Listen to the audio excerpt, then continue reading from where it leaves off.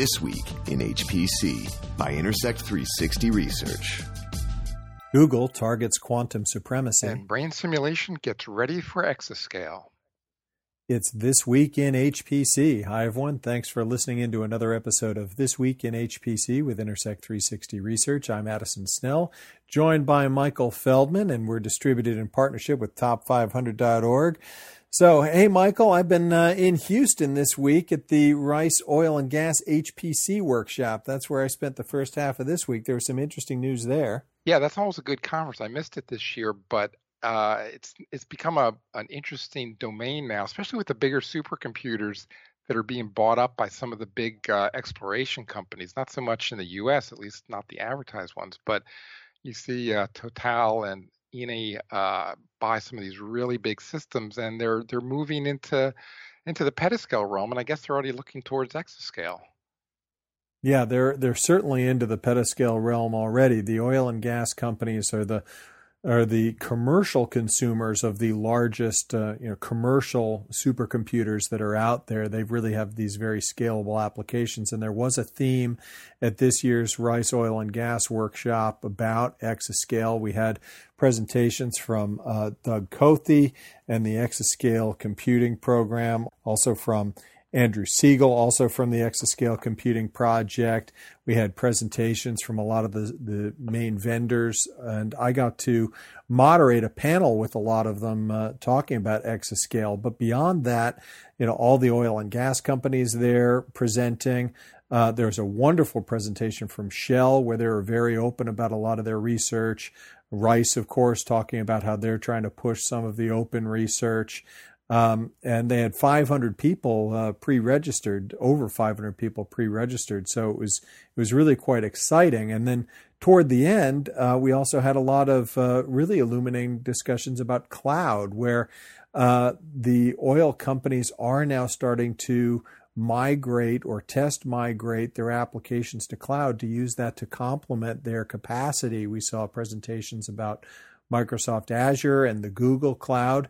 And then the representative from Google, Kevin Kissel, because questions about quantum computing had come up on day one, also used part of his talk to talk about the newly released news about quantum and their pursuit of quantum supremacy with the Bristlecone, their 72-qubit chip. Yeah, I mean, that news actually broke probably a week or so before the conference. The Google's Quantum AI Lab revealed publicly, at least, that they have a 70-qubit quantum processor, codenamed Bristlecone, and that was revealed at another meeting in Los Angeles for the American Physical Society. So I'm not surprised there were some questions about that chip. 72 qubits is, I think, the largest quantum processor that's at least publicly known. IBM has a 50-qubit prototype chip in the lab, and this chip also looks much like a prototype. They're not doing much with it at this point, it sounds like, except just sort of testing it, kicking the tires, and seeing how it works, or if it'll work for anything they're going to be able to be for usability. But it's a chip that supposedly, if it works well enough, should demonstrate quantum supremacy. That's something that a quality that a particular algorithm can't be simulated on a conventional computer or supercomputer because there's basically not enough memory. So quantum supremacy is a big milestone, and Bristlecone might be the chip to break the mold here.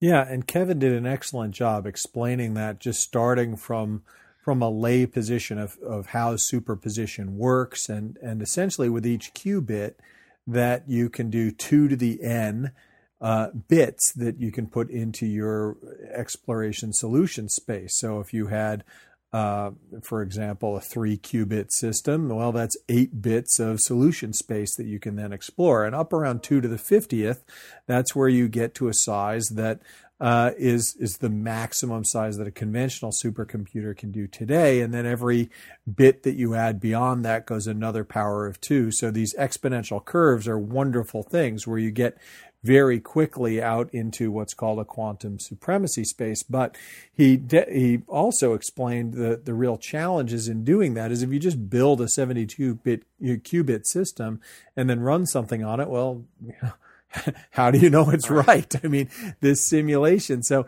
he said, actually, the practical thing that they're going to be leaning towards with this many bits to begin with is using the majority of those for error correction and looking for applications or algorithms that they could test on a fewer number of qubits and verify the validity of those calculations before they started scaling it out farther. Yeah, sort of that's the downside of this this type of technology to implement a quantum processor. This basically this semiconductor or superconductor technology.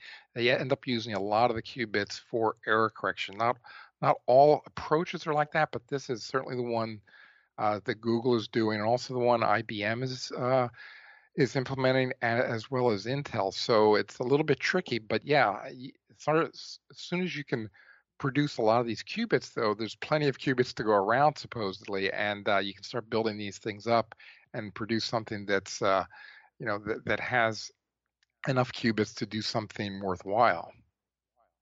The new project was called Bristlecone, by the way, because the 2x2 lattice reminded the designers of a pine cone. The way it was laid out with the overlapping tiers, especially when you look at it diagonally. The previous Google efforts at quantum computing, the qubits had been laid out linearly, and really they needed to go to a 2D matrix in order to take full advantage of this architecture.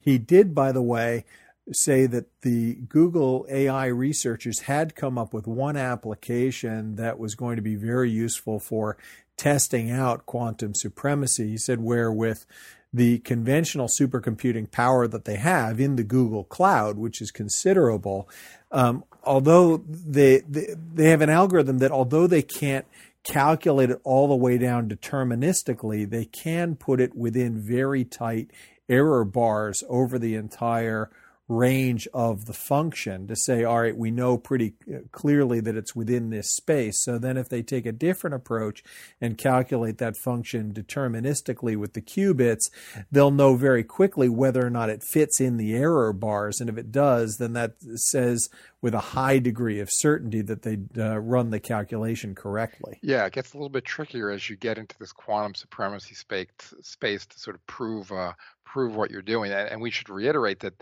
the Bristlecone chip has not demonstrated quantum supremacy yet. They've got to do all this work that we're talking about, and it's going to be a process. But at least from the write-up in the Google blog, the researcher said he's cautiously optimistic that they're going to be able to demonstrate with this Bristlecone technology at some point. They didn't give a time frame, but it's sort of exciting. They wanted to get to this point, I think, late last year. It leaked into this year, but it sounds like it's set up to be a watershed moment in the quantum computing field. It's, I'm impressed with how much we've talked about quantum computing on this podcast. It gets to be closer and closer to a reality. It's going to be pretty close to where we're going to be talking about actual commercial applications or commercial sales of these quantum computers. Michael, also this week in HPC, and also related to the talks that we gave at the Rice Oil and Gas Workshop, I mentioned I was on this panel, and it was a good panel. It had representatives from Intel, HP, AMD, Micron, Rice, and from the Exascale Computing Project. And we got into talking about not only some of the challenges faced in moving to exascale, but some inspiration about what are we looking forward to in this space. And of course, there are potential commercial applications in seismic for oil and gas.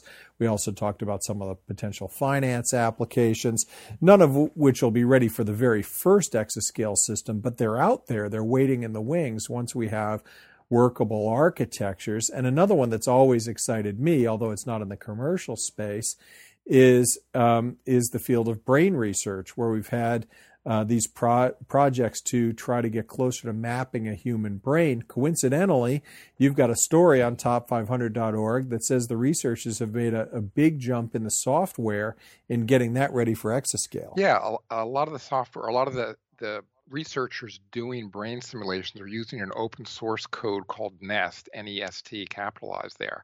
And it's been able to scale pretty well in petascale systems. They've been able to, in a matter of hours, you can run like 1 second worth of brain simulation on a portion of a brain, like 10% of what will be 10% of a human brain on some of the bigger supercomputers. But now they figured out how to tweak the NEST algorithms a bit, and actually they think they've got something that's going to be sort of exascale ready by the time the machines get here. So they're sort of getting ahead of the curve here. Now, this was work involved at Jülich Research Center, Aachen University, Riken, Norwegian University of Life Sciences, and a few other places.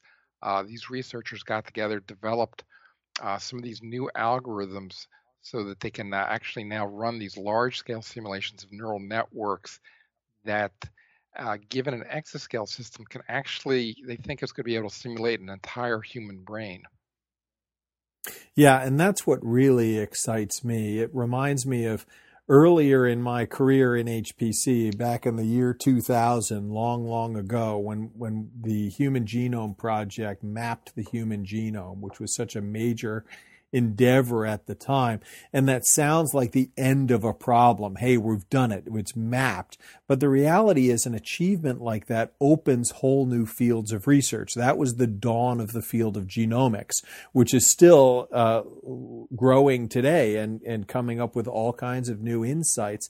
And I think we're now within 10 years of getting to the point where a major supercomputer is going to announce that they have the first comprehensive map of all the synapses and firings of a human brain.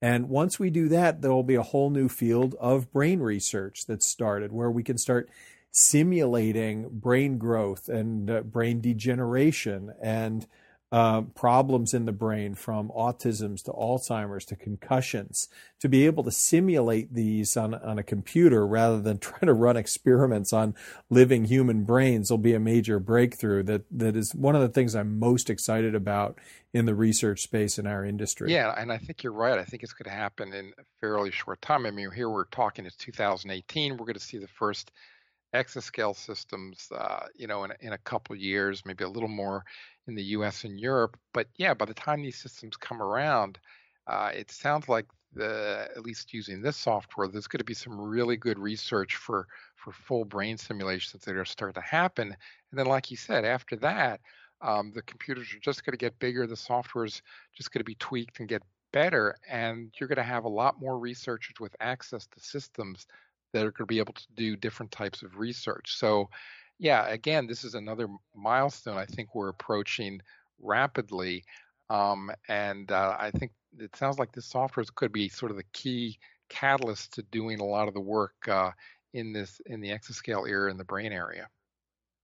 Yeah, and if that sounds fanciful, just think about the time scales we're talking about. I was just talking about the year 2000, so we're talking 18 years ago. We were barely into the terascale era then, and now you look at how much an independent genomics lab can do on their own computers in that time frame.